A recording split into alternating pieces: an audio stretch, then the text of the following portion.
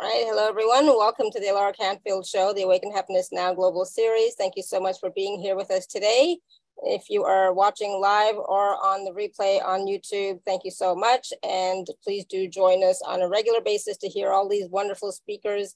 It is my deepest wish, desire, and intention to bring these wonderful speakers and guests here to share their wisdom, their teachings, their healing, their activations, etc., so that we can all thrive, so that we can all expand our consciousness, raise our frequency and vibration for not just us, but the collective and the planet as well.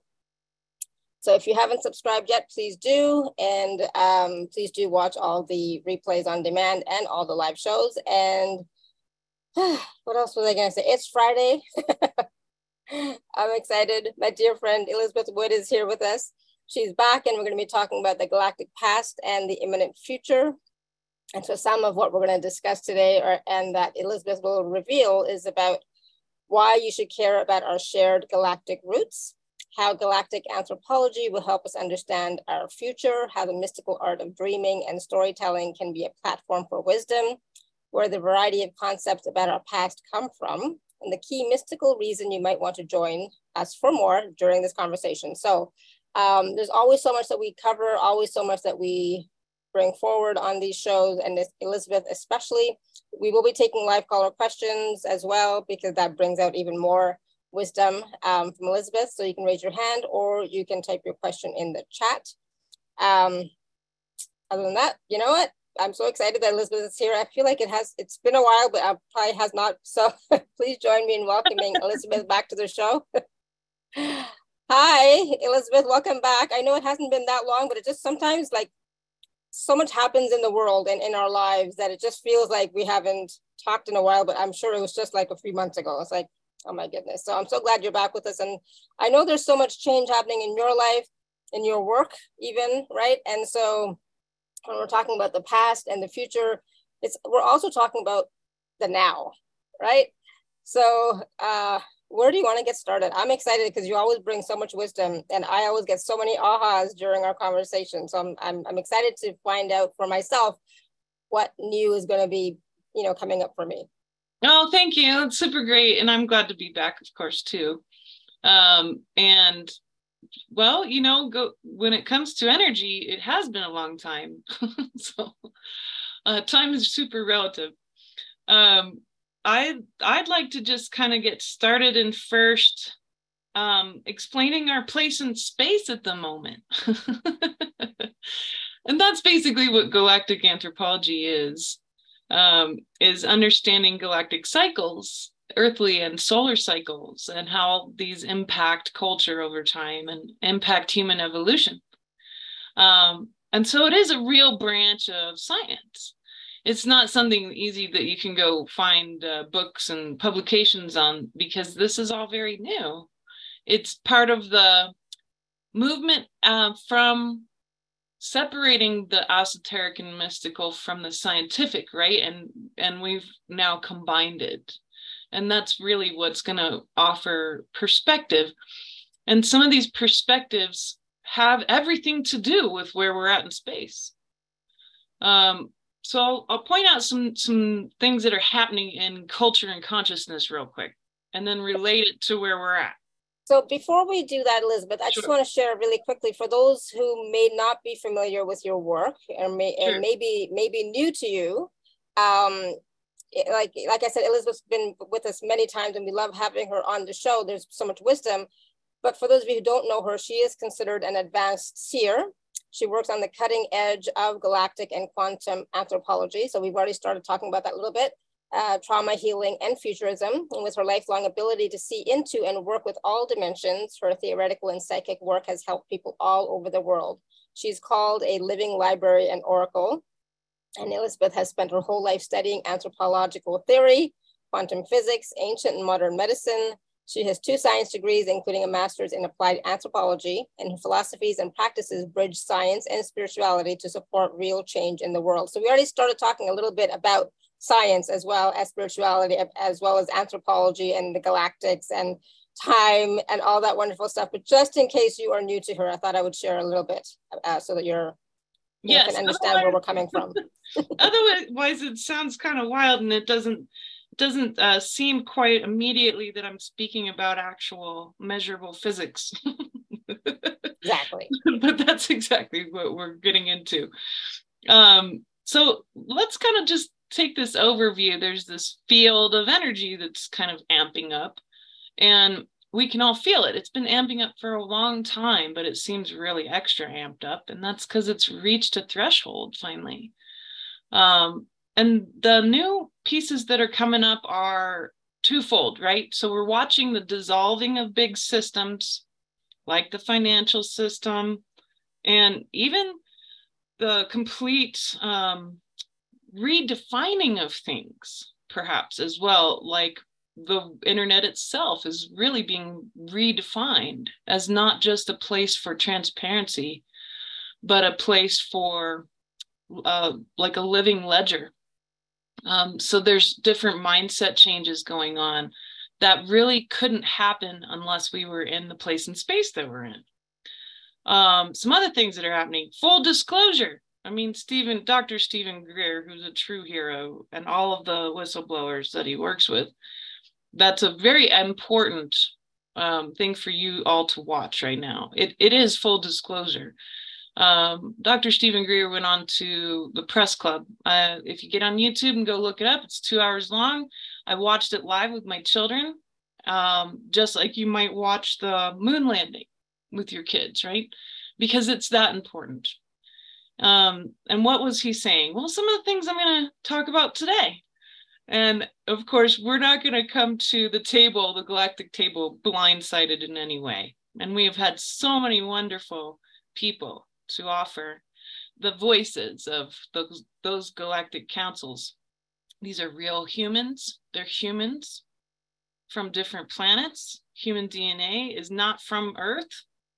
It has been put here on purpose, and our DNA is unique in the universe. It's unique in the galaxy. Just as the Pleiadian DNA is then, after evolution kicks in, also unique, etc. So we have lots and lots of family out there who are older than us, who've been through the same cycles. But that full disclosure is part of that energy. It's the energy of revealing. And then we have another energy, this energy of innovation that's going on. And you're going to watch over the next, literally just the next few years, folks. The AI piece, which I want to point out two things about AI today, because it is part of our galactic story. But very quickly, there's tiny AI, which we've all been using all the time. These are like alarm clocks and different kinds of apps, and these are called tiny AI. They're useful little artificial intelligence that really isn't intelligent. It's really just following a set of guidelines that humans give it. Most of what you interact with, 99.9%, is tiny AI. It's useful application-based intelligence, simply that's there to help humanity, right? But then we have this other AI, and you're not really interacting with it very much, and it doesn't use binary, and it's not from here. And that's the one people kind of fuss over or argue about, because there's an assumption that it's completely taken over the internet, and that's not what's happening. Do you need to worry about it? Well, only in so much as you might worry about gray aliens or mantis beings or draconians showing up on your doorstep. So if you're not worried about that on a daily basis, don't worry about the AI. So this innovative piece is popping up, and that's really important. But that leads us to our place in space. We have and this is a little different than I've ever described it, Alara. So this is going to give us a better understanding of why I keep saying there's new light, there's new radiation, it's new, it's new, it's new. And everybody's like, well, that sounds nice, but how is that physically possible? So we have a galaxy that's shaped kind of in an eye if you're looking at it from the side. And there's a big ring of dust and material because this thing's spinning, and it's spinning quite fast. It's spinning in a big pinwheel. Now, the galaxy's moving through space as well. and we're in a new chunk in space, never been there before. It's a kind of an interesting place because the material that our galaxy was in before, this big cloud of material, we're in a gap now. So the galaxy itself is actually receiving more light from the actual universe than ever before, and it's new light. And it's not necessarily light that we understand, because some of this light doesn't even come from stars or other galaxies. I argue it comes from consciousness. So that makes it even shinier, right? Now you have the light flipped on a little more than ever before, simply because the galaxy's in a new place. Then you have this big spinning pinwheel of a galaxy with lots of material on the shape of a big plate, sort of. And then you have us, and we're in this little solar system, and we're moving through space in a big spiral, kind of trailing along behind the sun. And you might have seen some of these newer videos where they show that. They're like, you're not just sitting in space, you know, we're actually moving along, and we're all just spiraling, trailing behind the sun, basically. And then, of course, where's the sun going? Well, the sun's following along a trajectory going around this big plate of matter. And it's kind of out on the edge. We're actually way out on the edge, which has a very important effect on our cycles. But we're not just staying still in one spot along the edge, going around and around like that. We actually go up and down like a merry-go-round. And on our own unicorn here, around the edges of the galaxy, and we peak up above that plate of material. And then we go down, hang out in that material for a while, and then we peak below that material. And we call these the yugas. These are the yugas. And so when we're in a golden age yuga, we're peaking above or below. We're in an ascending yuga, where we're looking at our galaxy, our solar system is then accessing more light from the core of the galaxy. And that core is very powerful, and it has many, many billions and billions of suns. And it has that incredible black hole that is a great, powerful friend of ours in consciousness. And it emanates very interesting and unique forms of radiation and light.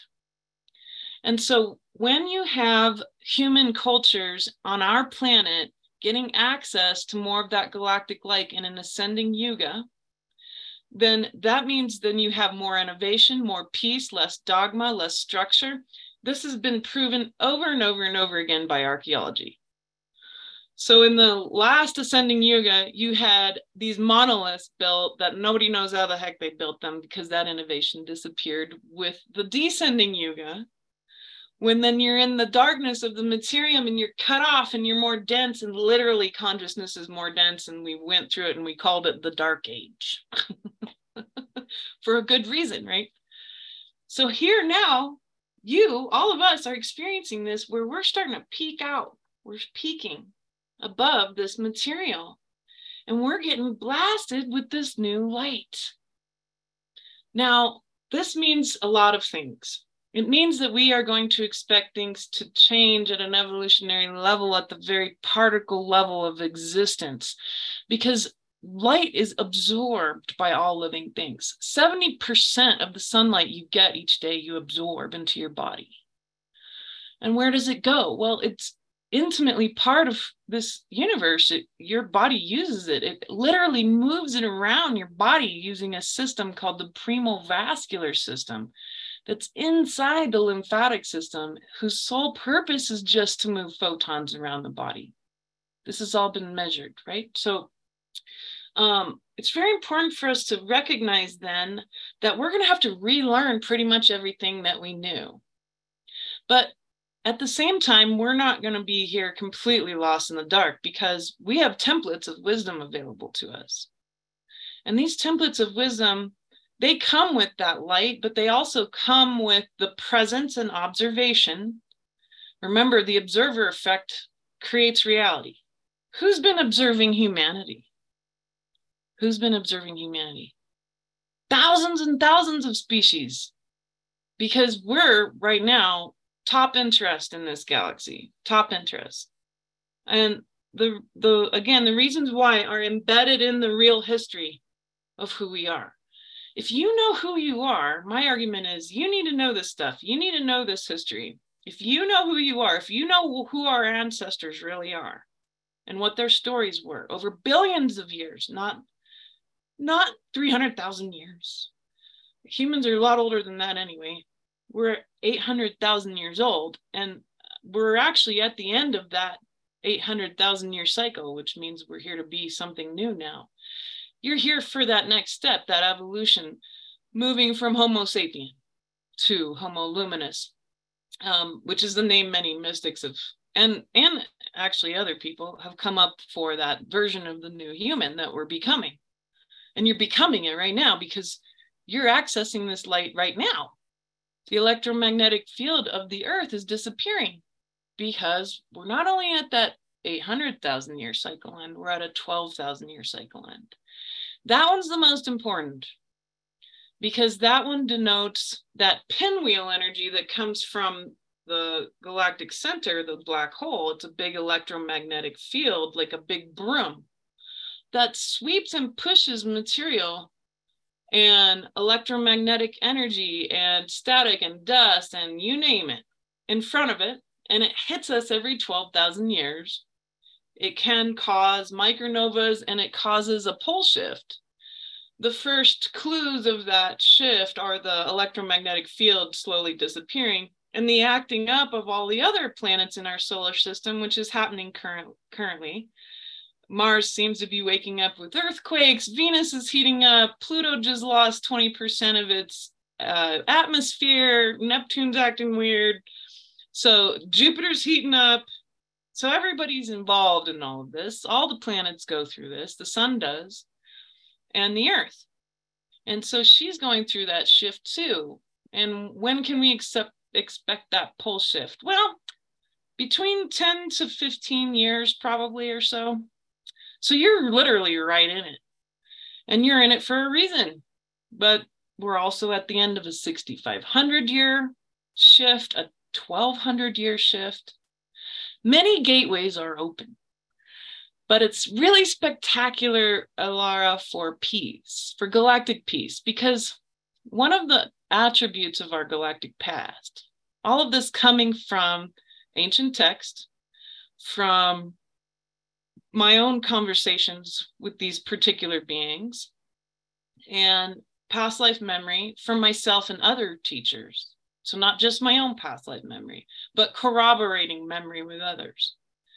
And then, of course, a lot of feedback from you guys, because my amazing clients are the ones who remember this stuff too. We were all involved in all of this. Everybody's got skin in the game, and everybody's here. We've gone through 66 12,000 year cycles where the poles have shifted. The Earth is a giant etch-a-sketch. It just erases stuff every 12,000 years.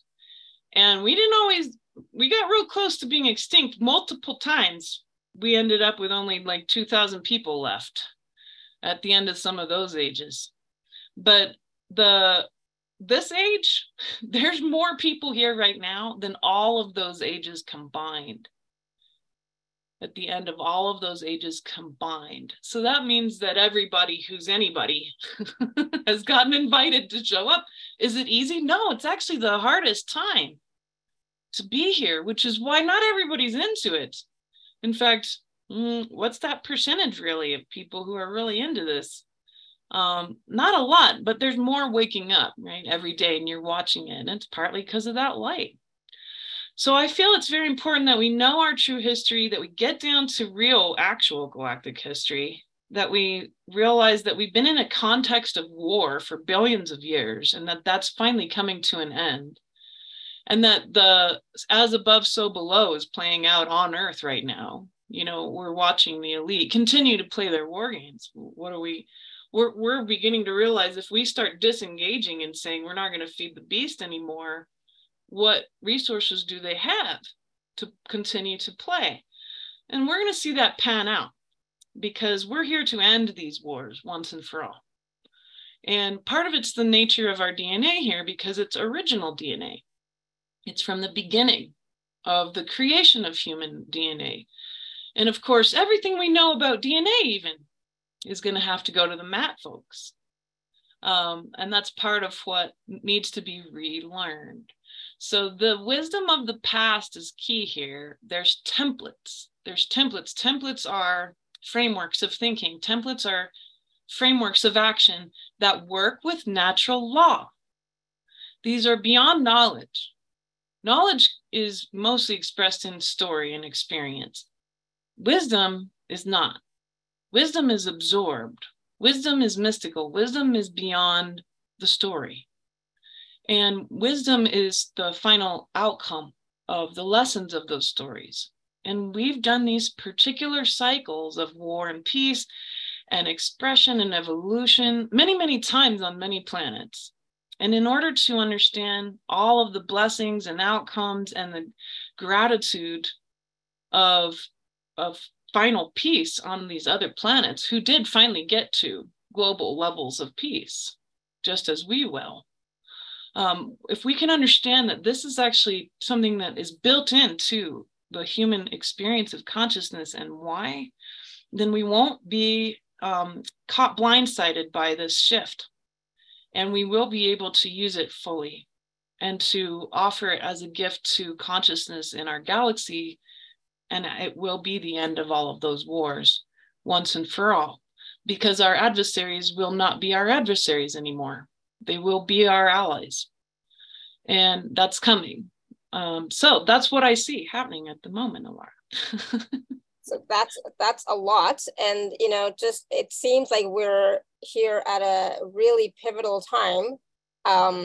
New energies, but also the cycles, right? Changing in the cycles, right? So we're at the end of several cycles. So meaning we're also getting closer to the beginning of new cycles. So there's a lot of new energies and new ways of being coming up.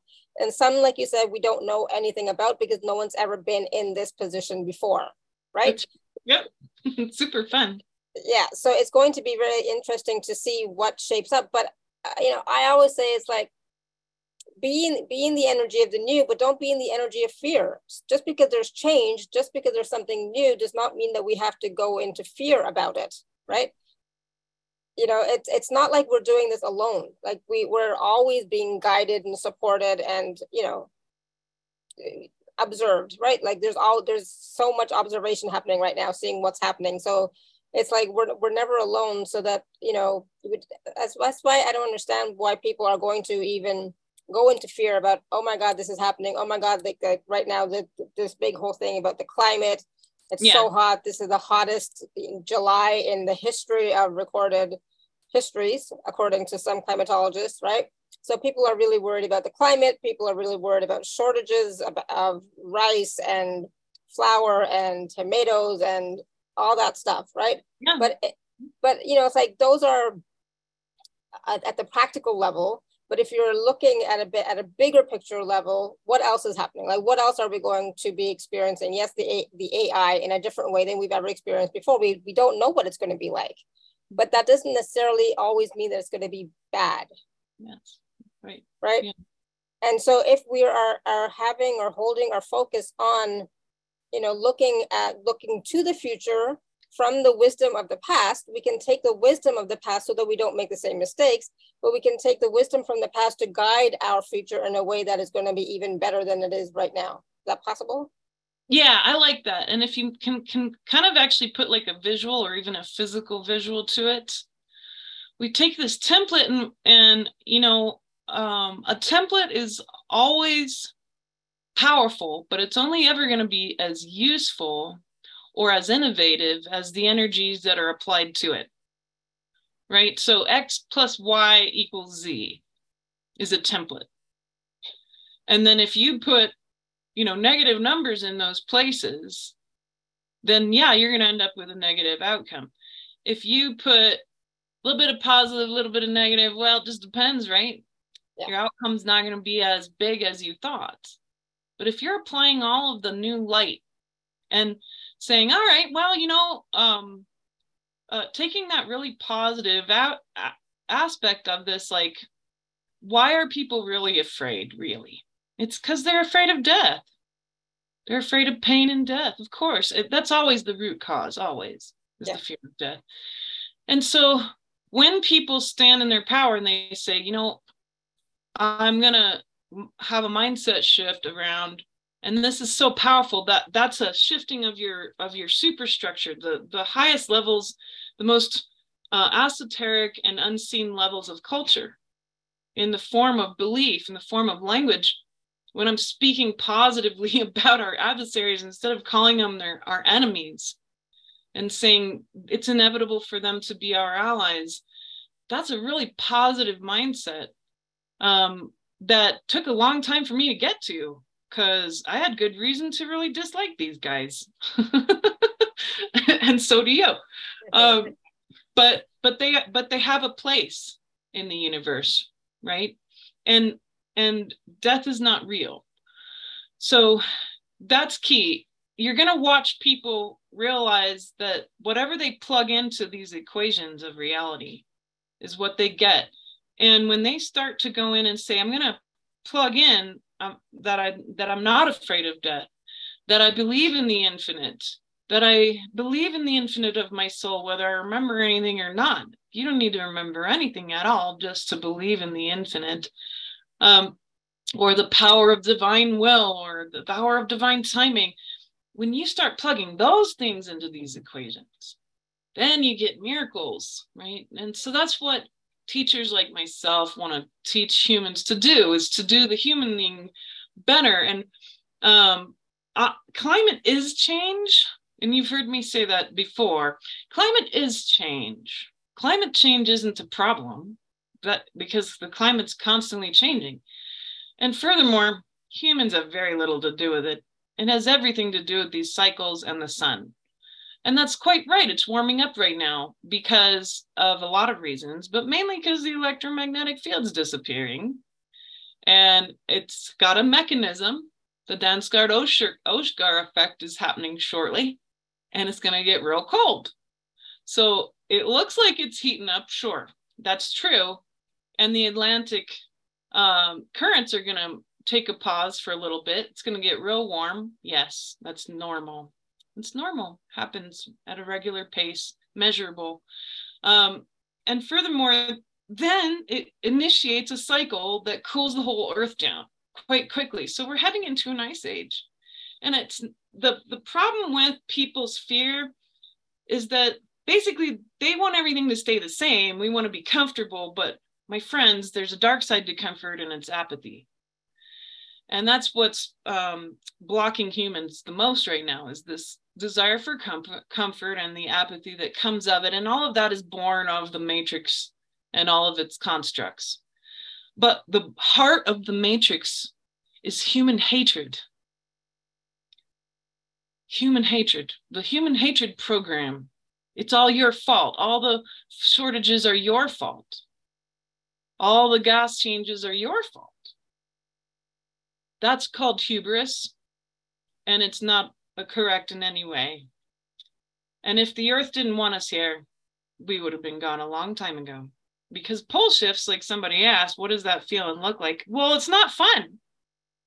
This is the dangerous part of the ending of a yuga, right? Because guess what? Living in the universe in the physical is very dangerous. You're on a flying rock in space, as my brother, who special ops, used to say. And I'd be like, why do you always choose the dangerous missions? And you volunteer for it. And he looks at me, he's like, are you kidding me? We're on a rock in space, flying through space, Elizabeth. Nothing about this is safe. So I think it's really important for us to get back to human love, loving ourselves. And the only way you can do that, it's not going to be you going and looking at everybody on YouTube and trying to love them and all the madness going on the streets. It's going in onto the self, into the heart, into your true self, right, Alara? So I feel like if we're going to take advantage of all this and be in a place of not being in fear, not just physical preparation, but it's actually spiritual preparation in the finding, who am I? and falling in love with that part of you that is beyond your body and beyond your usual wardrobe of identities, but the core of you that goes beyond time, that has no fear of death. And it's deep, deep down. And it does run the show most of the time, because we hear that voice argue with the other voices in our head. And that's the one that seems the most correct, usually. That's the one that seems the most in charge, is the voice of the soul. But how do you discern that? These are things I can care about.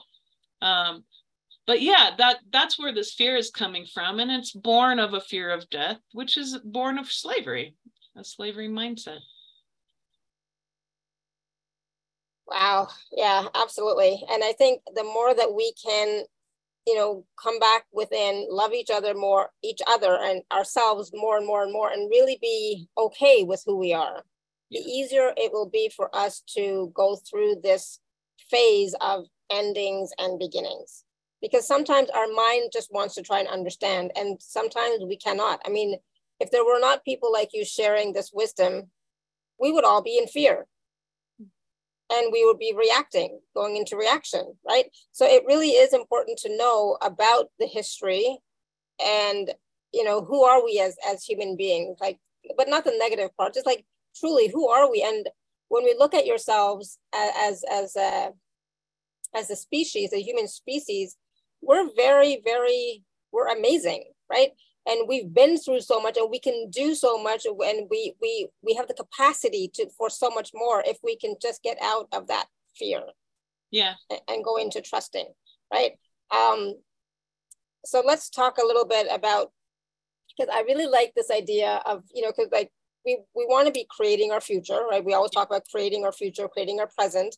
But if we can do that with the mystical art of dreaming and storytelling, because basically the dreaming and storytelling is what we're telling ourselves so that we can start to create that new future, first within ourselves and then in the outer, right? Yes, and it becomes also a very cool, very soft vehicle for wisdom. So knowledge, when I say, hey, you want to get involved in hearing the stories of the past, there's going to be a lot of knowledge there. Like someone asked this very great, two people really, question around what is going on with this war thing? And is, a good question too, is that just relegated to Earth? Oh, no. Nope. And if you understand the cycles at a galactic level of what happened to all of our cousins, our older cousins, then suddenly there's a way to understand why humans go to war. And so and then you're being a historian, because I realize you're right in saying, like, we don't want to focus on the negative, in that we're not going to put a bunch of our judgments and our traumas into our equations and then think it's going to work out. But we do need to hear these histories, these stories about our ancestors and how they really screwed up and how they got out of it, because those have been maintained in their stories. And those stories are very important because they have patterns, and those patterns are the wisdom. Those patterns are the templates. Those patterns are the templates. So you need to know when you compare the history of Earth, because we're going to get into the history of Earth after this first course, which is a year long. And then the next year, I'm going to teach the real history of the 66 cycles, which is really, really exciting. But when you get into that galactic history, then you can start comparing these stories and seeing these patterns. And that's where the wisdom is. But why do we need storytelling, and what is mystical dreaming? Well, storytelling is a template in of itself. It's a tool, it's a skill, kind of like breathing or speaking. It's built into the human genome on this planet. It was so important as a skill that our ancestors who helped design our experiment here purposefully made sure that we would know how to do storytelling, because it's one of the better ways to maintain histories. And we know that literally from anthropological understanding, because some of there have been, for example, well, Troy is a really good example. The city of Troy, no one ever thought it was real.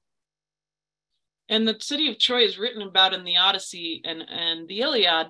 And everyone thought the Odyssey and the Iliad were these cool stories, but that they weren't real. Well, it turns out it was all real, and that Troy really existed. And they finally, listened to what the stories said, these stories maintained in perpetuity, and went and looked in the exact places that they were told to. And lo and behold, what they find? They found Troy. Just like if they go north of Gibraltar a little bit and start digging under those mud flats, they're going to find Atlantis, the main port of Atlantis. Not the only port, but the main port of Atlantis, just where Plato and his uncle told us they would be. And so these are really important because the story is maintained beyond the mind. It's maintained in the heart. And that's why I want to tell story as a history, do it in a storytelling way, instead of a lecture way, because I'm a lecturer. I kind of play professor here. But I realized that there was something about these galactic histories that we kind of needed to lay back and just hang out and let the divine tell us a story. Because your heart needs to feel these templates beyond the ones you already have access to. And the only way to do that is to be in a dream state, in a daydream-like state. And the daydream-like state is what we call in mysticism, mystical dreaming. It's a purposeful way to open your heart space into the fourth dimension and open up into these patterns, these pieces that want to be revealed through the heart. The mind isn't meant to then take hold of it right away. The mind will be the last one to understand the templates and patterns, but the heart will pick it up. So that's why instead of lectures, history lectures, these are going to be stories. And, the reason I chose this form is also because that's how I gained all of this history in the first place, was to actually be told stories by Pleiadians and Syrians and Arcturians, both incarnate in human bodies of people who remembered, but also incarnate in actual Pleiadian and Syrian and Arcturian bodies, and able to psychically sit with me and lay these histories out, right? That is the heart of galactic anthropology, really, is the ability to connect with all these different kinds of beings and gain a bigger, fuller picture of what does humanity mean in this greater context of the galaxy and beyond. Because a lot of beings are here from beyond. They're not from this galaxy. And they're not from the dimensions we're used to hanging out either, some of them, right? So angels and demons, they're aliens too. They come from a different dimension and they have a story too. That's not a story we're getting into this time. But that being said, furthermore, in my own family, the best way that I learned from my parents was through their stories.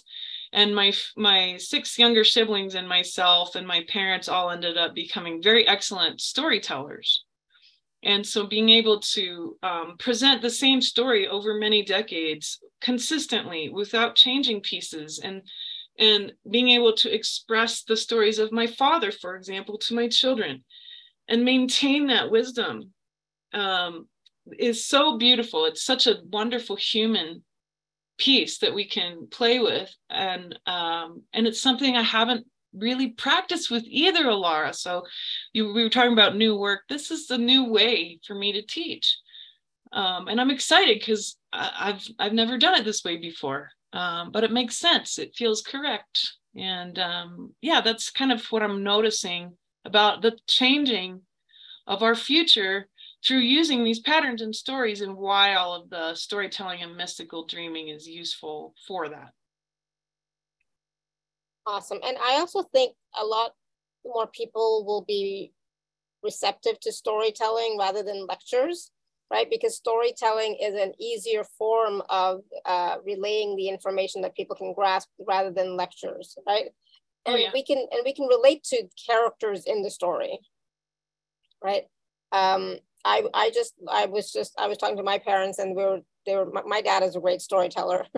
I am not, as it turns out, but he's a really good storyteller. And so he's been telling me some stories about our history and our past, but even some, the epics in Indian mythology, they call them myths, right? Mythology. But it turns out that some of those stories, like the Ramayana and the Mahabharata, were actually true and real, and they can go back and see, they found things that proved that it existed, right? So if you have the heart to receive that wisdom, you will, right? And if you're like, no, that couldn't have happened, blah blah blah, it's like, okay, fine. But for me, I've always been really drawn to both of those epics, and have taken a lot of wisdom from them both. So it's really interesting to see what has been true. The true wisdom has been shared, but are you willing to receive it, right? So even with the storytelling and the daydreaming, even like, are you willing to receive the wisdom that's going to come through from that, right? And that's like, how receptive are you to change, to up leveling yourself, to expanding your consciousness, expanding your mind, expanding your heart, right? How open are you really?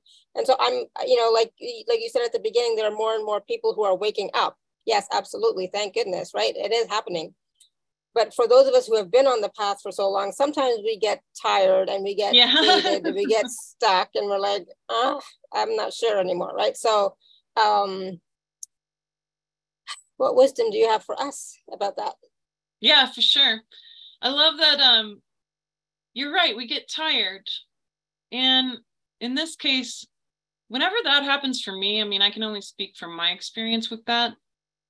Because I grew up what they call red pilled. My parents were really awake, and they were also very accepting of my psychic skills.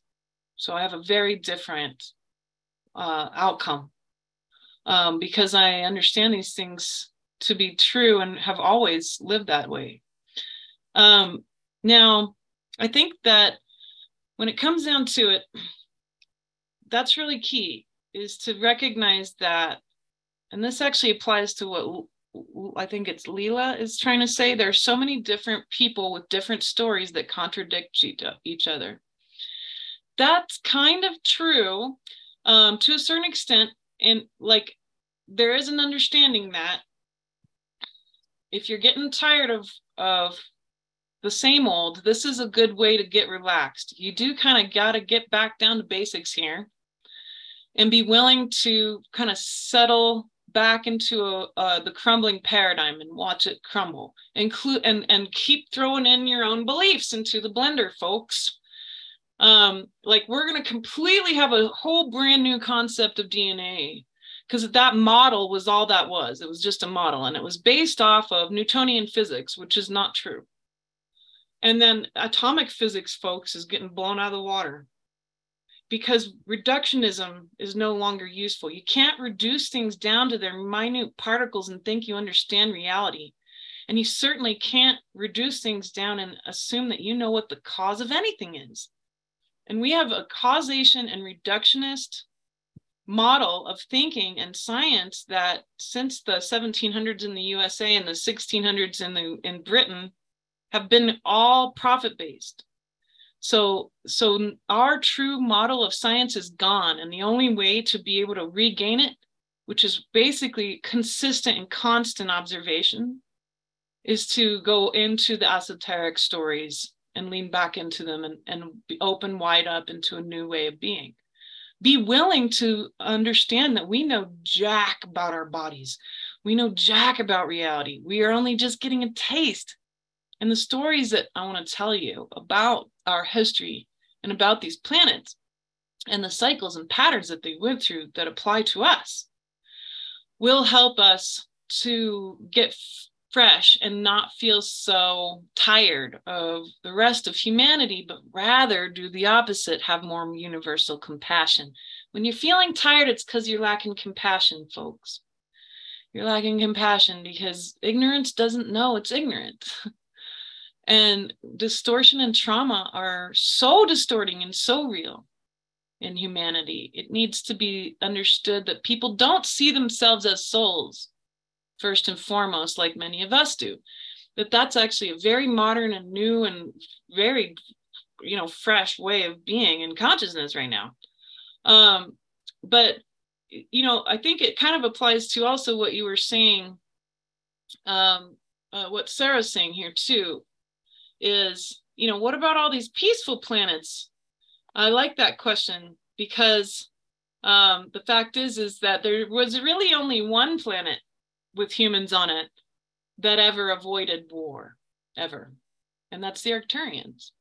Now, the Arcturians, they are awesome in that they're experts in symmetry and syncing up with natural law and how frequency creates form. And they're established both religious and governance-based model didn't change for millions of years, which is unheard of. But it's because they never had the same factors of causation. And those factors of causation are really complex and can never be narrowed down to one thing. And so in the stories, you'll hear me speak about some of these patterns, but how the causation is so unique in each format. Like, why did the Pleiadians nearly commit total genocide on themselves? Why did the Syrians end up completely destroying their priestess class and replacing it with a military coup? Why would they do that when they're supposed to be evolved, right? Well, they didn't start out that way. So we got to get to the peace. There's templates for that all built into the stories. And so that's really important. And then the contradictions, well, they don't actually. It's that whenever you have a position in a scenario, no matter how many versions of observation you have, each angle will always be different, Leela. So if you have an object in front of you and you have a circle of people, no matter how many people you have there, there's only so many angles that object can be observed, but each observer has their own sets of data informing what they're perceiving. And so not only their lifetime, but their soul's information and the essence of their soul too, right? So my essence, no matter how ego-free I am, my essence is always going to have a unique perspective in the universe, unlike yours. There will never be two perspectives that are the same at all. So the idea that, they contradict each other, that's kind of not useful in the long run for our thinking. It's better for us to say, how do they overlap? How do they overlap? And that's where I've been working. Because it's in anthropology, we know that there's always going to be an infinite amount of possible ways to view the same thing. And getting caught up in that as a set of differences is not going to be conducive to moving ahead. So the only way to gather data properly then is to say, well, what are the commonalities? What are the overlaps? That's where these stories that I'm going to tell you come from. It's the overlaps. Because I've had lifetime conversations with people who I've had lifetimes with, and we're talking about the same event, that we were both there for the same event a long time ago, and we completely perceived it differently. But there were overlaps, which made it very clear that the event did happen. There were powerful overlaps. How we saw it, why those things happened, was different. The fact that it occurred was not. That was a fact, because it was corroborated over and over and over and over again by thousands of people, not just a few, thousands of people that I personally spoke to. So that's the cool part, is I'm not telling you to trust me. I don't care about that.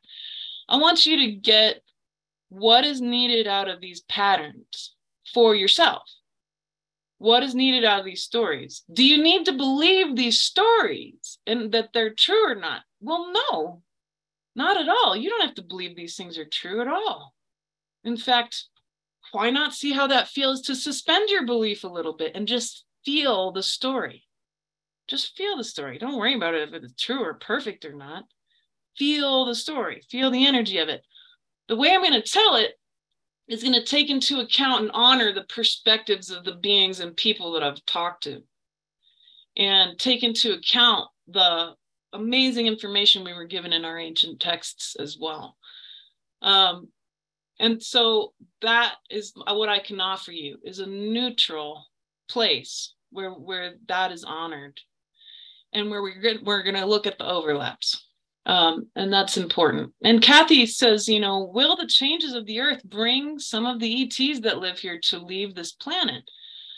Well, no, that's not the goal though, Kathy. That's not the goal. And if you listen to these stories, Kathy, you'll see why that's not the goal. We don't want them to leave. In fact, there are a lot of hybrids here. What are we going to do with them? They're half or more human. And they need a home too. And they suffer, man, because hybridization is really rough on consciousness, because it goes against natural law. What are we going to do with those folks? Some of them are my friends and clients. What are we going to do for all of these beings who don't have homes, like the gray aliens? They've been here for hundreds of years. We're not telling anybody to leave. It's the other way around. We're taking charge, and we're going to set up a proper planet where human beings are in charge, and we can learn from and create peace and honor and safe places for our continued peacemaking. And we are the table. Gaia Earth is the table on which the next galactic peace will be signed. This is where the golden age begins for the whole galaxy. We're supposed to be a hub for all of this interaction, an incredible place for wisdom, because this planet is a living library. And so that is part of this, is starting to realize that our future is a combined and very beautiful future, but where humans are empowered, where human beings understand who they are, and where we're not sitting here at a table where everybody else is better than us, because the Syrians, Pleiadians, angels, everybody, they're not better than us. And they would never say so. The right ones, if you're listening to the real ones, they would never say that. So that's my answer to those pieces. Does that make sense? Absolutely. And it's about, we're going to be, and we already are, collaborating with them, so we're, it's kind of like we're all part of a team working together, right? So like you said, one is not better than the other, and we're all working together, communicating with each other, collaborating, and helping all of us move forward, right? And on this path, on this journey that we're on. It's confusing. So, some of them may have different wisdom. I mean, they have different wisdom than we do, but that doesn't make anybody better. Absolutely. I love that you're able to see all the questions in the chat. We are going to take some more questions in just a second.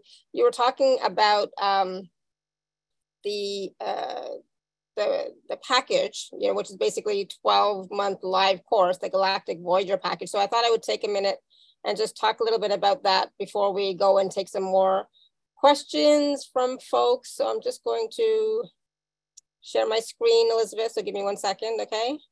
Got it. I'm following too, so. All right, you should be able to see my screen now. Yeah, so this is Elizabeth's package, the Galactic Voyager package 12-month live course. The first 2 classes are starting soon. And okay, Elizabeth, do you want to talk about it? So we have been talking about it throughout this call, but go ahead. The first one is probably the most esoteric because it's so far out in time, right? And that one's coming up tomorrow. But this one is about the deep galactic past. And so if you end up buying this package later, don't worry, that replay will be available to you. And these kinds of classes are the ones you'll want to probably listen to multiple times. The first time though, listen to it without taking notes. Just get really relaxed, get a cup of tea and your jammies and like treat it like a journey, right? Because that's what it is. You're a journeyer in consciousness. You're journeying with me to go discover these truths. And the deep galactic past is the most strange, because we're talking about things way beyond the 3D, extremely formless beings running this galaxy, and how that all looked and what their discovery process was, and what the implications and outcomes of that discovery process became, which have defined our current situation, right? But then we get into Homo Prima. And I gotta be biased a little here because this is my particular star family, is the Lyrans. And Lyrans are just big fat librarians, right? Basically, we're obsessed with wisdom and knowledge, and we're obsessed with observation, and we're obsessed with being able to take different dimensional perspectives and all of these things. And we value all perspectives all the time. And Lyrans can be a little bit strange and heady, and we can be total know-it-alls. So, you know, taking that aside, being able to get that clarity of the very first human, Homo Prima, the very, very first human being that ever existed in this galaxy. What was that like? How did that all happen exactly? Then we get into, well, the Galactic Wars began shortly after that, because turns out you can't just make cool stuff like humans and then not expect people to want your cool stuff. And that's what happened. So I'm going to do the Galactic Wars condensed in September. Then we get into the emissaries, because the Galactic Wars created a great need for peace.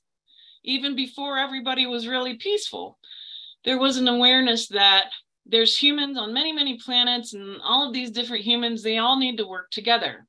And that awareness is important. How did they get on the planets? Well, the Epic of the Lyrans will tell you that. How did they get on these planets exactly, and why?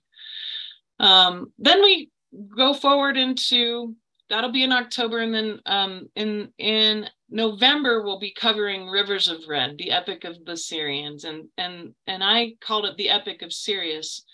Whereas the others say things like the Epic of the Pleiadians, the Syrians didn't see themselves as a collective conscious species. So they saw themselves as one with their planet. So that's why we call it the Epic of Sirius, not the Syrians. That's not how they see themselves, right? And these are kind of some of the things you're going to pick up, these cultural attributes about these different family members. Then we get into Arcturus and what happened there. And furthermore, into the Council of Archetypes, which then designed the experiment of Gaia and how all of that panned out. And then we get into some of the lost tribes who influenced our planet very deeply, like the Lemurians. They did not evolve here on Earth. They came here as refugees, actually. That's a good example. Same with the Anunnaki. Everybody hates the Anunnaki, and you shouldn't, because they didn't do anything. They weren't the problem. The Anunnaki were refugees, just like the Lemurians, and we owe a lot to them, and they were actually good. So I'm here to help blow some of that stuff up. That'll be interesting. But lastly, then we get into the waters part, Homo Luminous, our story, and how the last 800,000 years in the 66 cycles have influenced how we're going to change into a new species now. So that's what I want to share with you over this next year, and take our time, because I usually would be like, I'm going to do 12 straight weeks. That's how I would normally work. 12 straight weeks, meaning once a week. And I was like, no, we need more time. We got to chew on this stuff. Like, we got to get some flavor out of this. This has to be a deep dish to enjoy slowly over a month. So I realized this is a year-long discussion. But that's why I wanted to invite everyone, because I don't do these kinds of things hardly ever.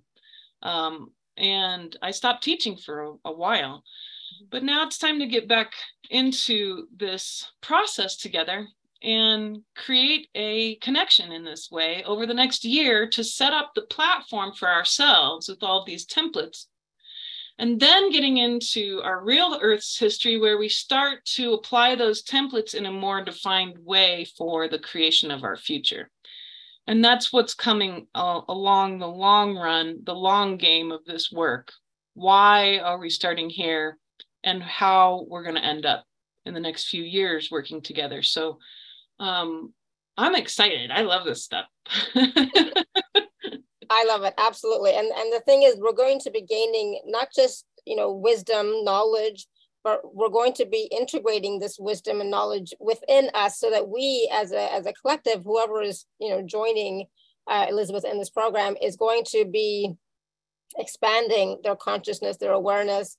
So it's about the history, it's about the present, and it's about the future. So there's just, it's like we sometimes need to know a little bit about and integrate it within our being and into our energy field in order to assist us in moving forward on our journey, like the personal journey as well as the collective journey. So this is a really unique, I have to say, package. So basically it's 12 calls, but it's not really calls. It's like wisdom and story and energy and consciousness and expansion and all that for $197. And there's a payment plan available. And of course, if you are an Inner Circle member, please do use your gift code. And like we said, the first call is tomorrow, and then the next one is August 11th, I think it is. So even if you happen to miss tomorrow's call or August 11th, the replays will be available as well for you. So not to worry if you can't join right away.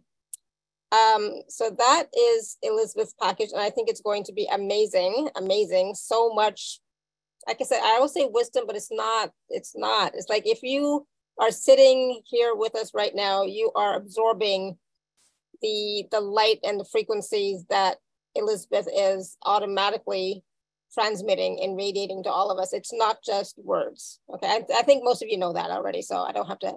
I'm preaching to the choir, actually. All right, so we want to take some questions. Layla's asking, do the calls have any interaction with Q&A? Oh, sure. Yeah. Whatever you need. That's what an oracle is, right? I'm just a mirror. So an oracle means someone, it's the highest level of psychic, right? So we start out with basic psychic skills. You might use tools for that, maybe dowsing your cards or lots of different ways to play with our natural psychic ability. A seer then drops the tools. They're trying to run what they're perceiving through what they know. And so really good seers will often run what they perceive through what they know, which is definitely what I've done for many decades. But then you get to a point as an oracle where you're able to put everything that you know, all of your identity, all of who you are, everything that you think you are, and literally erase it temporarily in session or in a live reading like this in order to perceive the full truth, whatever is needed to be perceived, without any sort of reaction or judgment or attachment to outcomes. That's what an oracle is. I honestly just think it takes an incredible amount of practice to get to that point, which I'm able to offer. So whatever shows up right now, quite happy to connect with you on this. And so whatever questions are popping up for you. All right. So Linda's had her hand raised for a long time. Great. Linda, are you still there? Yes, I'm still here. Hi. Hey, Linda. Hi, Elizabeth. How are you? I'm great. Thank you. Good. Okay. So my question is, I know the astronomers have found a second Earth, a parallel one. Do you know anything about that? Astronomers haven't. New age people. I thought NASA did. No, there's nothing like that. No? I haven't read any articles about that from a standard scientific perspective. Everything I've read about a parallel Earth has to do with a very specific lineage line of thinking. So we're talking about a lineage, right? A passed down, a certain way of thinking, where at the end of each age, there's a split in consciousness, and that the dense folks stick in one spot and the not so dense folks end up ascending. And this is a common theme that gets passed down. And in Christianity, we've seen it come up as rapture, where certain are chosen to go to a parallel place, right? This is a pattern in historical lineage-based thinking that has no 3D like physics or astrophysics proof of this. But what they have been able to prove is that there's either a brown dwarf or a very large but dark planet on the edge of our solar system because of the amount of gravity it has, that they call Planet X. And many people believe that, and I found evidence to believe that it's actually a brown dwarf because most suns are born as twins. And so our sun is no different. And there's an understanding that there very well may be a second sun, this brown dwarf that's just really dense and dark on the edge of our solar system. And that actually makes quite good logical sense. The problem with the thinking around parallel Earths or other dimensional Earths is, first off, dimensions and dimensional thinking, there's no standard. It depends on the lineage that you're in. So I teach from a Tibetan Buddhist lineage. It's a really specific lineage that says that there's 12 dimensions of consciousness and that physical reality is defined by them. And therefore, from that particular lineage of thinking, there wouldn't be any possibility for parallel Earths because all possible dimensions are available all at once. And so you're experiencing them all at once. There's no parallels. And in that lineage of thinking as well, there's no timelines. Time acts more as an ocean and a factor that's related to the material world rather than some unrelated dimensional factor. Time is not a dimension. It has everything to do with the material world. When you have a heavier planet, time goes slower than on a lighter weight, less dense planet. So there is no standard for time either. And that means it can't be a dimension because dimensions have standards. The other piece is that there's this just general idea that the dimensions are separated. And that comes from some new age teachers early on who implemented that idea that we were going to leave the 3D and somehow apparently skip over the fourth dimension and then end up in the fifth. And for years now, I've been teaching, no. The dimensions didn't go anywhere. They're not separate from each other. They're a big wide open floor plan. And we're not skipping around, and it's not ascension, it's expansion. Nobody's going higher to where? You're expanding, you're becoming more one with the true universe. So no, there's no parallel Earths. And however, don't underestimate just how weird the story of the creation of Earth really is.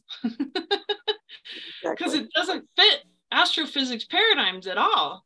But that's the gist of what I perceive as true around dimensions, at least. And, again, hang out with that. Don't take it at face value. See how it feels in your body and discern for yourself. Okay. Thank you, Elizabeth. You're so welcome, Linda. Awesome. Thank you, Linda. Great question. Sarah, you want to unmute yourself? Thank you. Hi, Sarah. Hi, dear. How are you? Really good today. Good. Glad to hear it. I'm not. I keep getting an adversarial stuff with the medical system, which makes me worse in my desire to recover. I am just flummoxed by this world. Maybe it's just that I'm so tired of ego and adversity and war, and I'm just kind of at my wit's end is about why I would sign on to even come here. And I know that I must have been part of, the adversarial part of it, the oppressive part of it. And before, and now I'm on the other side of it, but I'm just so exhausted with the thoughtlessness and the cavalier way in which we treat others or don't respond to others. You got any insight for me? I just don't feel like I want to keep hanging on. Yeah, and that sucks. And we do end up like that, I think, when we're surrounded in the crumbling. But I think that's because we're attached to the outcomes. And a different perspective, or perhaps a different perch for you, right? A different, you want to watch the opera from the upper echelon so you can watch the audience too. And it's important to do that when you're at this point in your life where you're at as a wise being, conscious, more awake than many of the people around you. Part of why a lot of us came in at especially certain age groups is to literally watch something that's never happened before. It's so new. We've never seen anything quite like this in this galaxy. There hasn't ever been a situation with all of the different causations and parts and symptoms as complex and unique as the one we're in right now. And that's why we sign up for these things. This show has never been seen before. And the watching humanity with a little bit more dispassion here and less attachment to their outcomes. I think it's just as important to examine the audience right now to the show as it is to watch the show and know who wrote it. And that's my answer to that, basically, is to get even more deeper into full-blown, holy cow, above the earth observation. Perch yourself above the earth every day. You're a server of the human, and you show up in the nitty-gritty all the time, and you have for your whole life. And in that, we lose this very high level observation capability, I think. And so there's got to be some balance to that, and you've earned it to be able to perch yourself above all of this and watch is going to help you to find that universal compassion, that state where you're not feeling so bored, lonely, over it, annoyed, frustrated, all the pieces that come when you have to get one-on-one with humans. And that's not who you really are. So take your position appropriately, along with the rest of our galactic family, above everything, and witness. Well, there isn't really a show and then the audience. I mean, isn't everyone in the audience in the show? Oh yeah, that's what's weird about it. And some of them will like join the show and then hang out in the audience for a while and then come join and play because that kind of goes along with people who think that there's somebody here trying to get all the money and all the power for themselves and leaving you in the dirt or making your life worse. The glitterati or whoever, is named it. But if it's all a collective consciousness, then it's all us. Yeah, but that's what the grand observer affords you, because then you're not separate from any of it, but you're also not trying to go in and find any sort of peace by helping, because most of the people who need help have already showed up to the door in many of our lives, and the others, they're not ready. It's not time yet, or they don't want it. But your angst, your pain is coming from that love that you have and that hope, but all of that is also pointing to that you're connecting your happiness to the outcomes. And like I said, we really don't know what the outcomes are. That's impossible. But the grand observer is the fix for this angst, and maintaining a position above everything as best as possible at all times above the earth. Watch from there for as long as needed until you find yourself relaxed and happy again, and not so perturbed by the systems you're in. And, you know, you're perturbed by the systems you're in with the medical industry, for example, because they're being run by the demonic. I mean, the heart of them is a big, nasty, very fat demon who just feeds off of everybody's problems. Every time you call up and they mess up, they screw up some test or something that you needed, that's that demonic energy that comes in just to poke you a little harder, to feed off of your dismay and your frustration, and even worse, your despair. Most of these systems that are crumbling are run by real big, fat, happy, arc level demonic entities who once we walk into the hospital, the minute we walk in, they're trying to sucker punch us into being a slave. So, you know, you've been trying to get out of that system since the minute you got in, because you've had no choice. But gosh, you need a break. The only break you have is to perch high above all of this. And I think that's a message for all of us as well, not just for Sarah. It's a message for all of us. I think we can all relate to that for sure. Yeah, we got to perch up and watch from above a little more, be more compassionate, but dispassionate, in that we're not here to save anything. The whole cycle will work itself out, but we need to watch it very carefully. By observing the cycle working itself out, then we actually give it more power to do so. But we have to be neutral to do that. Okay. Thank you, Sarah. I'll take that for a birthday blessing that I can can stop being sensitive and stop caring about it. Yeah. Actually, that's exactly what I'm telling you to do.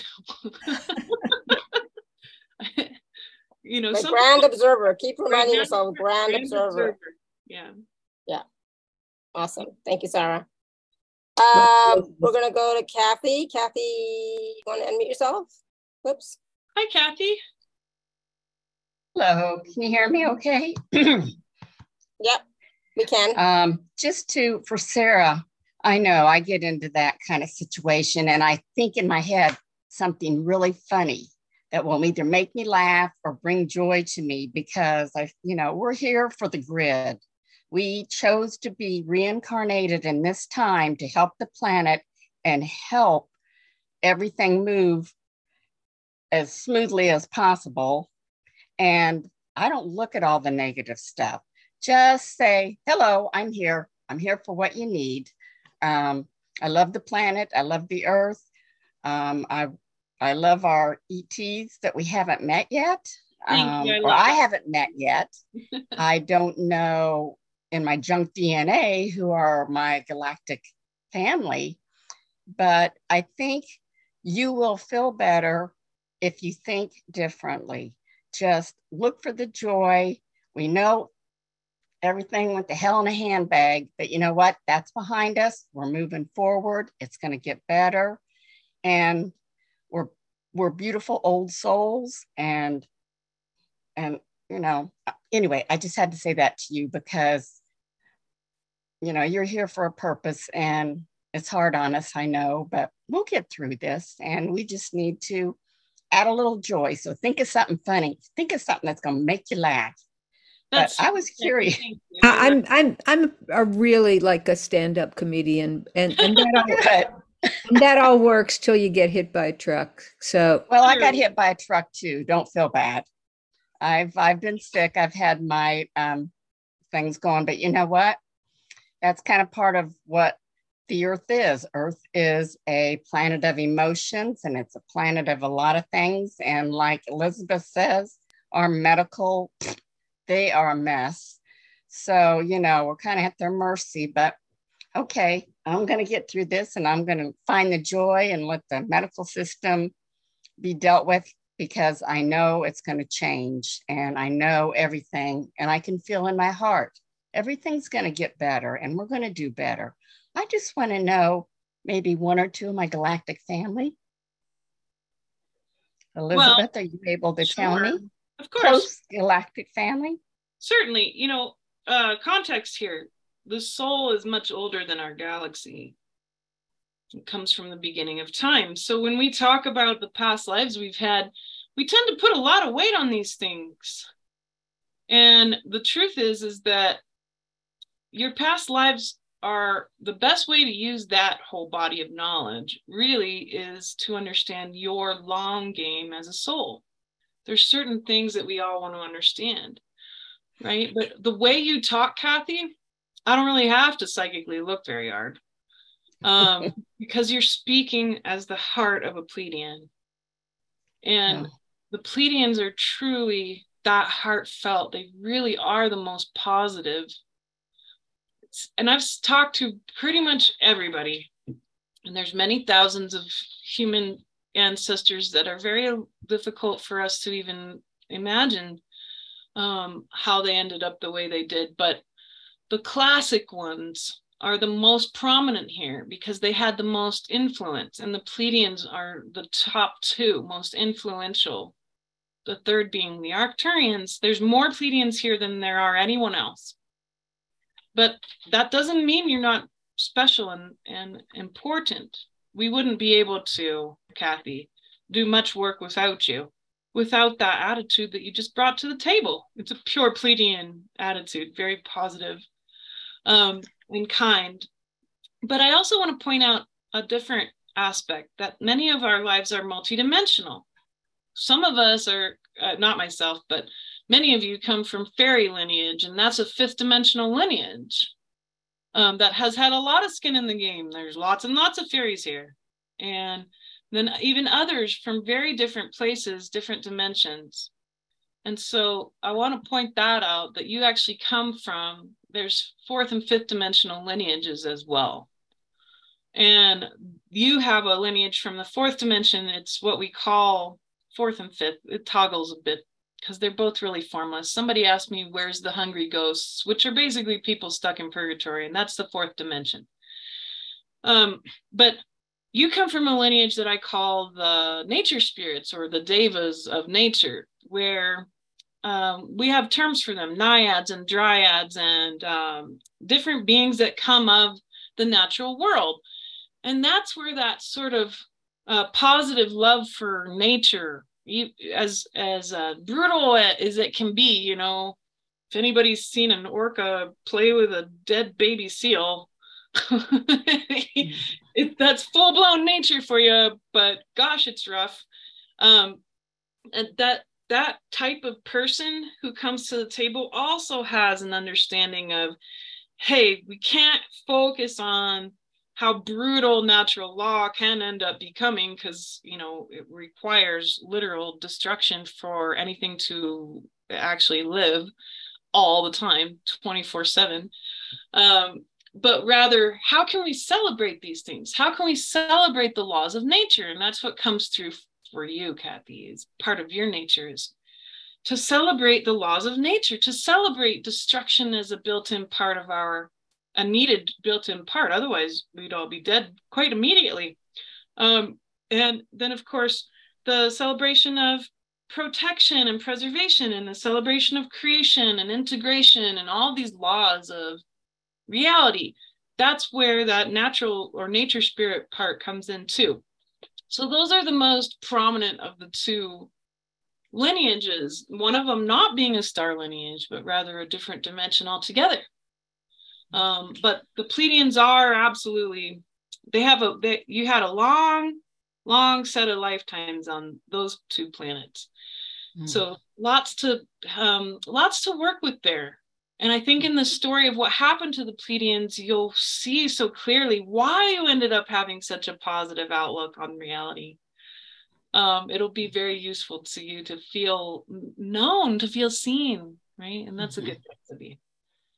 Well, thank you. And thank you for talking to all of us. We need more and more people to be aware of what's going on, and to kind of let this lighten up a little bit and take in the light from the grid and add to the grid, and just do the best that we can do, because everybody says, what's my purpose?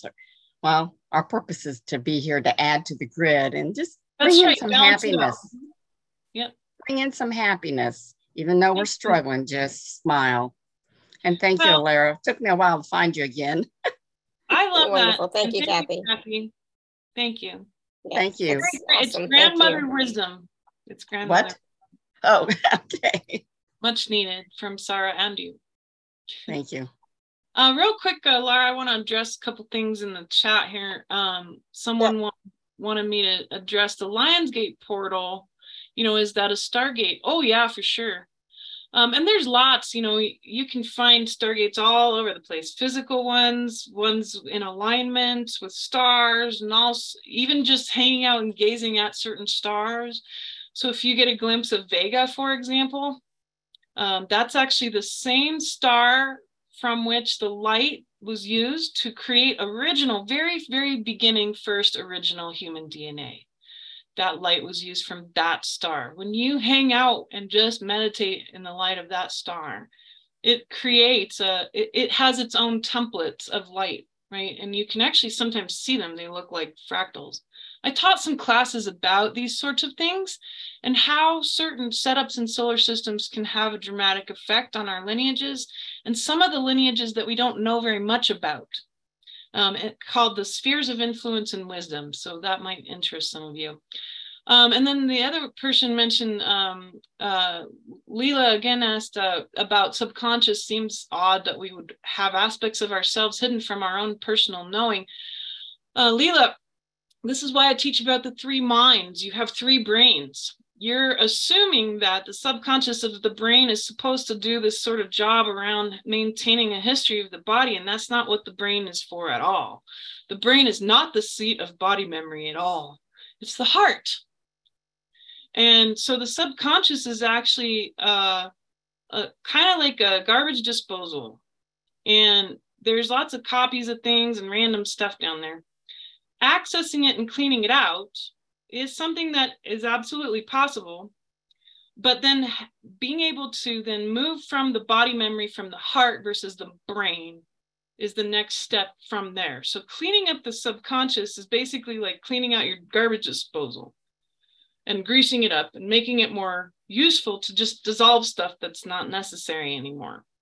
And then acting from the heart, knowing that the heart has the seat of body memory and perfect memory. And how do you work with that? That is the answer to sort of what you're wondering about. And then what is the future? Well, it's going to be you moving from the heart. And then lastly, Tanya asks, in Buddhism, they believe that the universe looks like a string of jewels with many facets, and every facet reflects the facets of other jewels. How do we translate this? This is in the tradition I teach, that's the second dimension, and we call it Indra's net. And that's what it was written as. Yes, correct. Indra's net, but that's a dimension. It's so you start in the first one, right? With the I am presence, I am. And where is that in your body? You can feel it in your heart. And then you feel the connections to all the other I ams. And it's not you connecting to people's egos and traumas and identities. It's you connecting to their souls. That's where those perfect reflections of the universe come in. So Indra's net is the second dimension. And why is everyone so obsessed with the fourth and fifth dimension? Well, I actually think, I don't know if it's conspiracy or not, but I think it was to keep light workers from accessing the I am presence, strengthening that, and then having access to the psychic field, the real internet that's called Indra's net.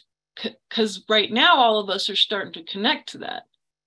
And you really can't not do that. So there's been things that have tried to slow us down and stop us from doing that and make us more interested in the fifth dimension, which is full of all possibilities. But honestly, unless you like hanging out in a cubist painting, hanging out in the fifth dimension is not very comfortable. So having access to all of them working for you, that is what I want to bring us to the table around. So you're right on the money wondering about all of that, Tanya, and I just want to thank you. Good. Should we speak with Beth next, Alara, and then Tanya and Sue? Yeah, and I'm just going to make a request. Please don't raise your hand anymore because we can't stay on forever. Yeah, we'll run out of time, but we love you anyway. But we would love to stay and ask and answer a few more quick questions. Beth, go ahead. Okay, thank you both very much. Hi, Elizabeth. Very happy to be here with you. Of course, thanks, Beth. I do feel more uplifted. I could relate to what Sarah was saying too, of course, but I just feel like lately, I don't know how this interplays with what you're doing today with the Galactic, but I feel like a little bit in a standstill, or maybe it's a transition of something, but in some ways my work is lower, but I don't seem to I need time to get things done. I'm not getting things done. There's just this kind of uncertainty. And I think about, what could happen in the future and how am I taking care of that now? And I'm not taking the steps, and I don't even know how to do that or to do that on my own, or I just feel a little bit like this. And underneath that, there's a lot of sadness, but I also know that I easily pick up from the collective too. And I know that that's all of us as well. So I know that you can just come up with whatever you want to come up, and I'll be very happy with that. So I keep getting this image of you trying to fit square pegs in round holes. And also, is that how it feels to you right now? Maybe You're trying to finalize stuff, and you just see it's like keeps petering out. Yeah, and there's almost a dissatisfaction, which I normally don't. I don't know. I feel differently than I normally do. So yes. Well, that's part of it. I think. Don't underestimate, Beth, what's happened to you since solstice. You've changed shape. You're no longer a square peg that can fit in a square hole, and nothing that you do can either. What's happening is that you need to basically recognize that you're in a time of acclimation, and that you need to be very, very conscious of it and take your time for it. And I think that it's that quarterly thing that happens when you go through a solstice change, like what's just happened, which basically blew open all the dimensions. So now everyone's going to have these things open up, and everyone's going to have these moments of, why don't I care about reality right now? Or these things aren't fitting anymore, because everyone's being transformed. We're wide open. So you're in different shape. You can't work the way you did before, but you're still acclimating to the shape you're in. So you need to be really gentle to yourself and know that over the next couple of months, as we enter into equinox, which is the next marker, things will start to feel way more solid, that you can get some stuff done. It's about timing, but you have to acclimate first, and you got to make room for that to get used to the new shape that you are. And then you can actualize. So you're in acclimation time right now, not actualization time, where it all starts to feel satisfying because all the tumblers fall into place. Where you feel like you don't have to do a whole bunch of work. You don't have to keep trying to hammer the square peg into the round hole anymore. But you're going to have to really sit back and be right now. You can't do a lot in the state you're in. You have to get used to all the new edges and all the new corners and the new designs that you are. However, you wouldn't have got here if you hadn't have done so much work already. So the new shape you're in is the best one for the long term, and you've only just got a glimpse of it. So, from there, I would say, let's sit down a half hour together. Okay. And I'll be able to describe to you, what is this shape that you are? And what do you do with it from here? How do you make sure to acclimate efficiently, and then make sure everything falls into place effectively when actualization time comes, right? Because it's coming up real quick here. Okay. That helps enormously, because I also, I don't need to judge that. No. I mean, that just wants to be okay. Yeah, it just is. And so that now you're working with a different shape. So you can't work with the same the same table. Right. Yeah, it's as simple as that, but it does not make it less awkward. So that's how I perceive it. Good. Thank you very much. Thank you, Laura, as well. You're so welcome. Awesome. All right. Thank you, Beth. All right. We're good. And in this case, I'd like to pick, if that's all right, I'd like to speak with Tanya and Walter. And Sue, next time we'll get together, okay? We'll talk. Okay. So Tanya and then Walter, and then we'll wrap up because Laura needs to go. But hi, Tanya. Hi, everyone. Thank you. Sorry, I was a bit late. I have two questions, but I will ask one because one is philosophical. I will put it aside. But since I was told that I'm Andromedan starseeds, I started reading about Andromedans, and they say that there are not many Andromedans here because the vibration is so high they don't fit into 3D vibration. So, and also I read that they're difficult. They cannot stand kind of this level of vibration, and they very often get kind of lost in this samsara. Yeah. And you're wondering why. So I wonder because I thought, my ego always says, oh yes, if you were Andromedan, you would have remembered, you could have done this and that and that. And so why there are not many Andromedans? Yeah, what's going on with that? Yeah, I actually have a lot of different clients who are Andromedan, and I do think it is a rare thing. I can't say that there's tons, but there's a smattering. Most of them are walk-ins because Andromedans aren't from here. So, in order to get invited to this experiment, you have to have already done a lot of service. And why would Andromedans want to come here anyway? Well, it's very simple. First we look at astrophysics. The Andromedan galaxy is merging with our galaxy. We're going to be one galaxy not so long in the future. And that really scares the holy bejesus out of Andromedans because all the people in our galaxy really don't like strangers. And we have a good reason not to. Because the first and last strangers that came were pretty horrible. So we're very what's called xenophobic here in our galaxy. And we don't like new people. So, the Andromedans foresaw all of this because they have a species, most of whom are here incarnate.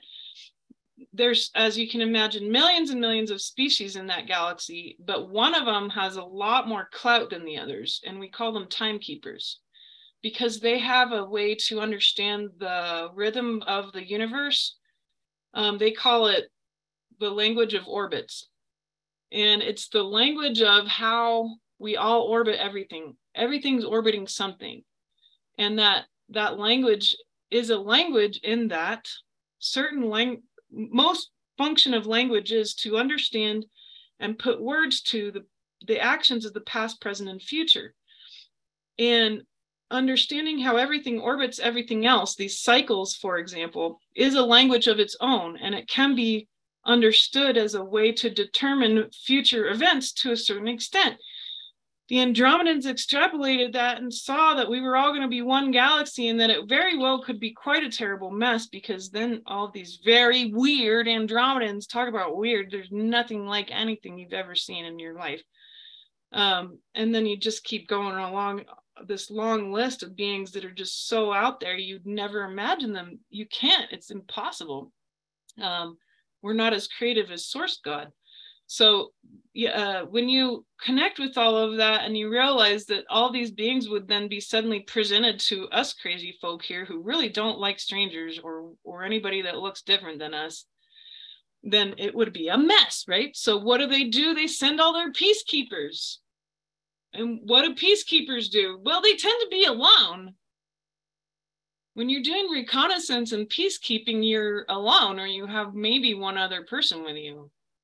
And so we have all these Andromedans on Earth and they're all really confused when really they're just here to kind of get to know and have compassion for humans and bring some peace to the table. So most of the Andromedans that I know, whether they remember it or not, and many of them do, and it really is rough. But most of them, they realize, you're right. I'm just here to keep the peace, or at least to present some ideas for peace. I'm not necessarily here to fix anything. I just need to make sure that the xenophobia, and that seems to be the constant goal, is to find a way to love the other that the Andromedans have, including themselves, because they don't feel human. How to love even humans, right? So that's how I perceive the Andromedans. And yes, they do play a role, and we will cover it in our history. I forgot to mention that, but I talk about, it's called the chapter of the story we'll go through is called Andromedan's Hope.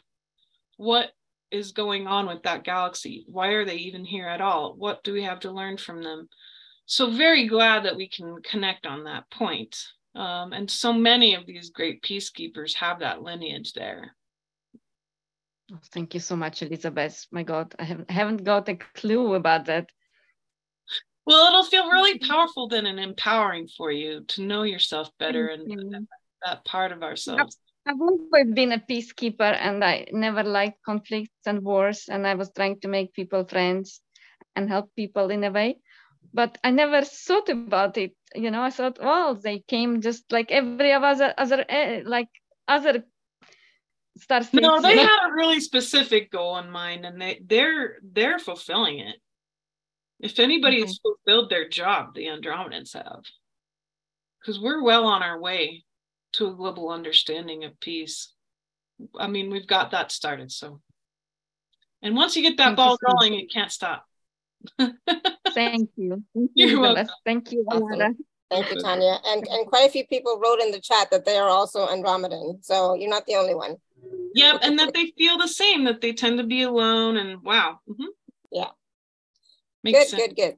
All right, we're going to go to Walter. Hi, Walter. Hi. We're neighbors, just about. Walter's my neighbor and a teacher of mine, so I'm very nice to serve him today. So I feel very much like I'm a earth being, right? That I've had many, many incarnations on the earth, and I think most people feel that way. Yeah. Lots of people say they're from other places. So when we die away, I'm just wondering if we could have parallel lives, on the Pleiades and here. And say we come from the Pleiades, I don't know, maybe they don't experience death there, or, the way we do. Do you then, between death and a new birth, maybe people go to different places and then get reborn here on Earth? I don't know. This is one thing I really think about quite a lot. It's tricky because there's two ways to answer it, and both are right. One is that linear way, but that's actually a belief system around time, where it's one step at a time. And then there's another way to sort of see it as a long game, that the soul has certain things it wants to accomplish in consciousness. And that feels more true to me. There are no parallels. It's not how it works, because you're a singular frequency, and the universe can't exist without your frequency. That's why we have incarnation at all from the beginning of time. Because the universe is like a big song, and if you have the Midnight Sonata and you take one note out of that, then it's not the Midnight Sonata anymore. And so that's why existence, or your existence, is so key, and your experiencing of the universe is so key, and it must be there. It has to be there. And right now it's expressed as Walter. And I actually really think that being straight up just plain human right now, especially for the masculine, is key. Because my husband feels the same. He's like, I believe this stuff, but right now I don't remember anything, and I'm just straight up human, and I'm 3D, and I'm grounded, and I'm an earth being right now. But that presence, that awareness, that being embodied as a man, being conscious, being able to love, as fully as you do as a man and offer the wisdom you do, that's the long game.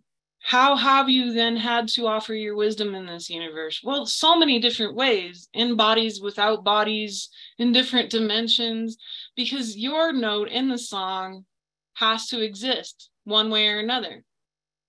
So there is a body of thought, however, that like my Elizabeth self, for example, is one of 12 versions or 12 faces. And that portion of my soul, that the soul, this is not from the lineage that I teach from. This comes from a different lineage. But this concept that there's actually 12 faces or 12 parts to the soul, and that kind of like a facet, we take breaks. So like that this is 12 cycles ago, I was the same being as Elizabeth with the face of Elizabeth. And have had evidence of that, weirdly, but that there's other faces, that there's facets of me of the same frequency that have had played roles, but that I took a break as myself, as Elizabeth. And that the soul can define how we look and which face goes and is incarnate in the universe. This is like very complex thinking, but that does make a little bit of sense when it comes to some of the things people have experienced in incarnation that I've heard about. In the long run, though, I think being in the now, not worrying about past lives, the new age has been full of a lot of blessings and a lot of problems. And one of them is this idea that past lives have so much weight. They really don't. What has weight is the long game. And I described it earlier today to somebody who emailed me. She asked me this, and this is my answer to you finally, Walter, and for everyone else, is that the truth is that karma can only be built in action in the life you're in. And that's built as deeds, and it's like, it's building blocks, it's Legos. Karma is like Legos. And so if you build your karma in a certain direction and you end up having some event happen to you, it's because you're building that direction. And if you'd built it in a different way, then it would have been different. But that's why partly we have so many lives, is so we can build the building a lot of different ways. The second piece is that past lives are sort of like, okay, the present life is like the movie that's currently playing on the screen. That's the only movie you can do anything with. It's the only one that's going to inform you most in the present time. Past lives are movies that had played on the screen, but there were themes. And as you start to get to know the themes, this present life starts to make more sense.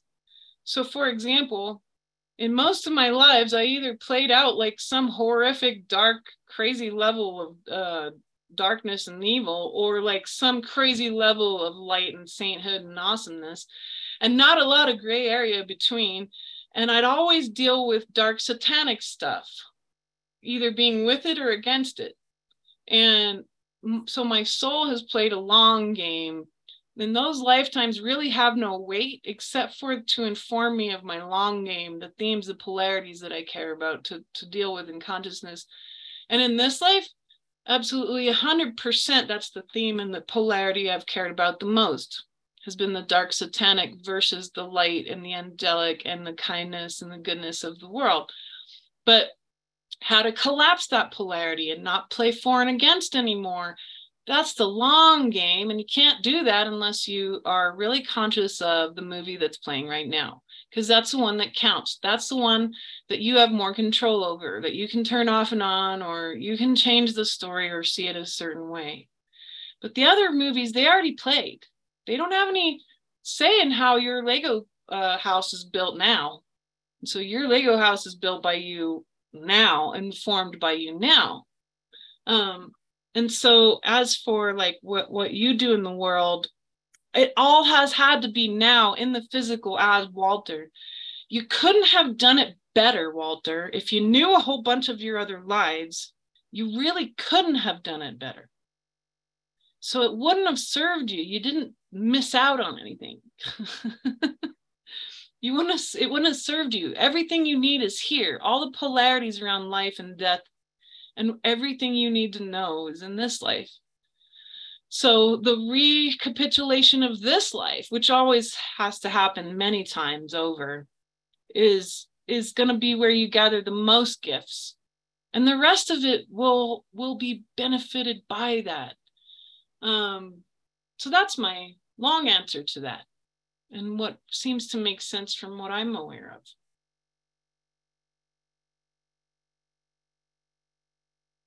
of. You muted yourself instead of unmute, sorry. You gotta unmute it one more time. There you go. Yeah, I had a lot of background noise, so thanks a lot for what you said. No problem. Yeah.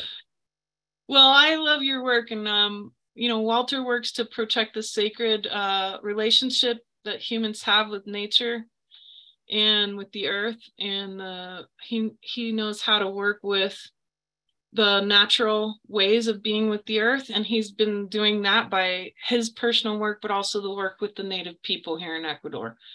So I just want to celebrate him and his wife real quick here, and just saying that this is not a random guy.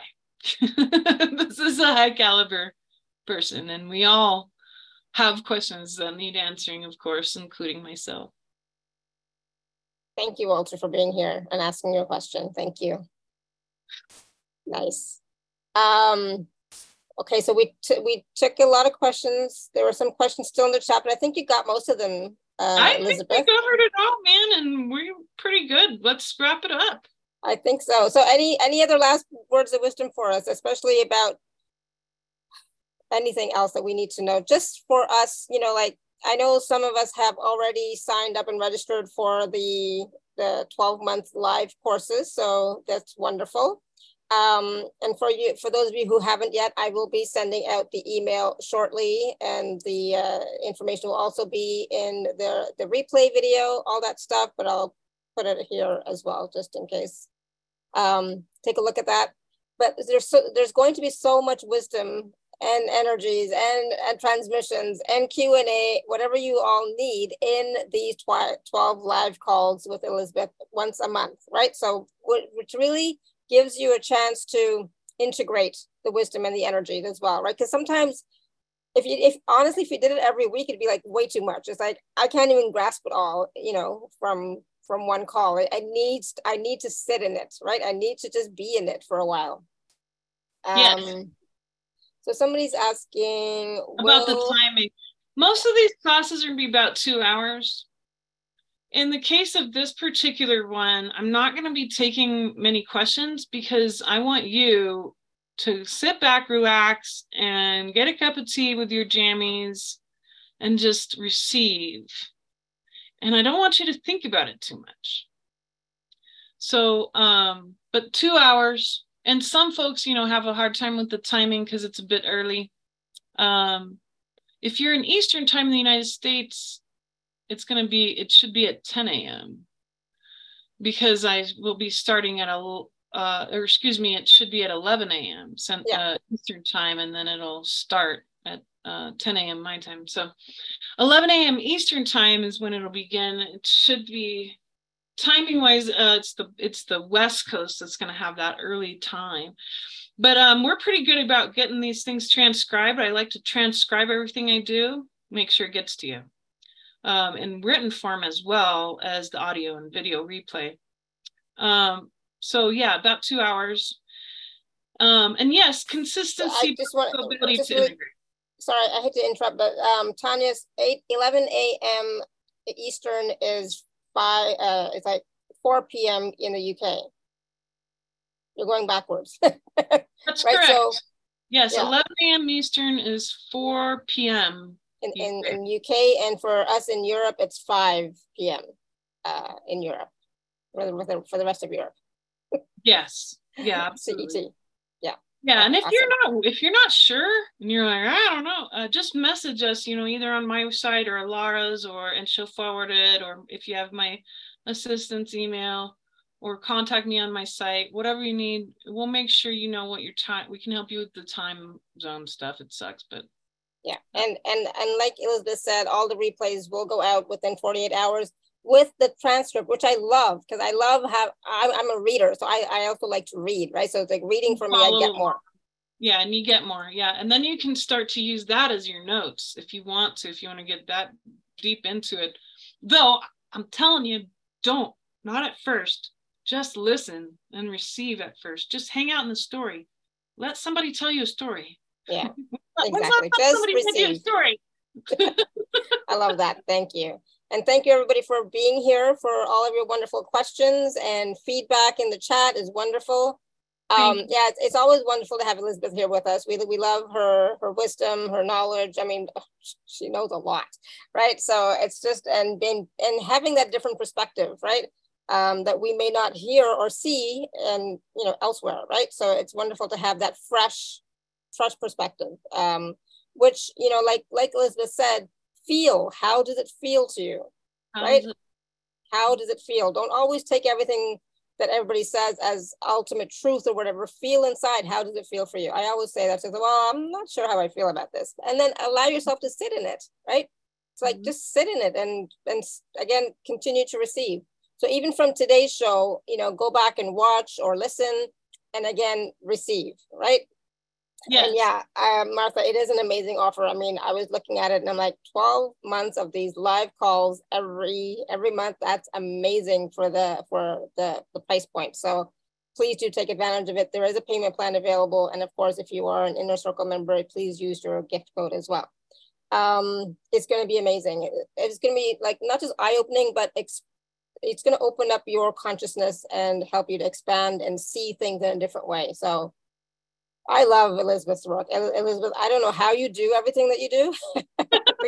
I don't know. I really don't know, but you do a lot. So thank you for what you are offering us, to the world, to the planet, to the collective.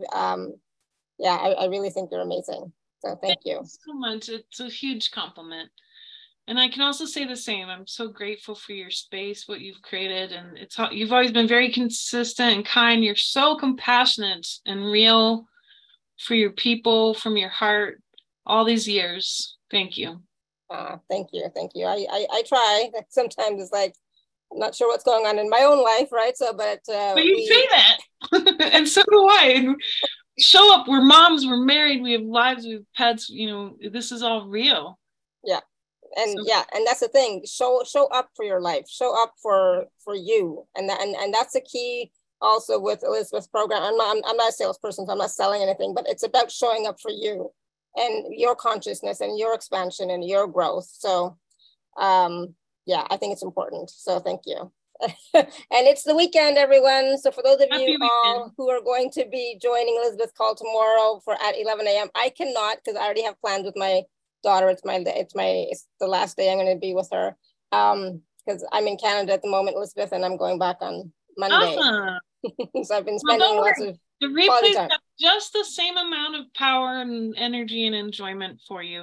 And in fact, I think that you'll find it to be so over the long run in general, and you'll want to have those replays to listen to again, no matter what. So don't worry. Yeah, because with the replays, you can pause and you can take notes for yourself, but yeah, the first time, receive. Yeah, yes. Awesome. Thank you so much, Elizabeth. Thank you so much, everyone. Until next time, may you continue to be blessed with an abundance of joy, peace, love, happiness, prosperity, and radiant health. Sending you all so much love and blessings, and I'm so glad that it all worked out, Elizabeth. I was like, oh my goodness. The weather held and the internet held. Yes, we're so grateful for that. So thank you. All right, thank you, everyone. Bye for now. Have a great weekend.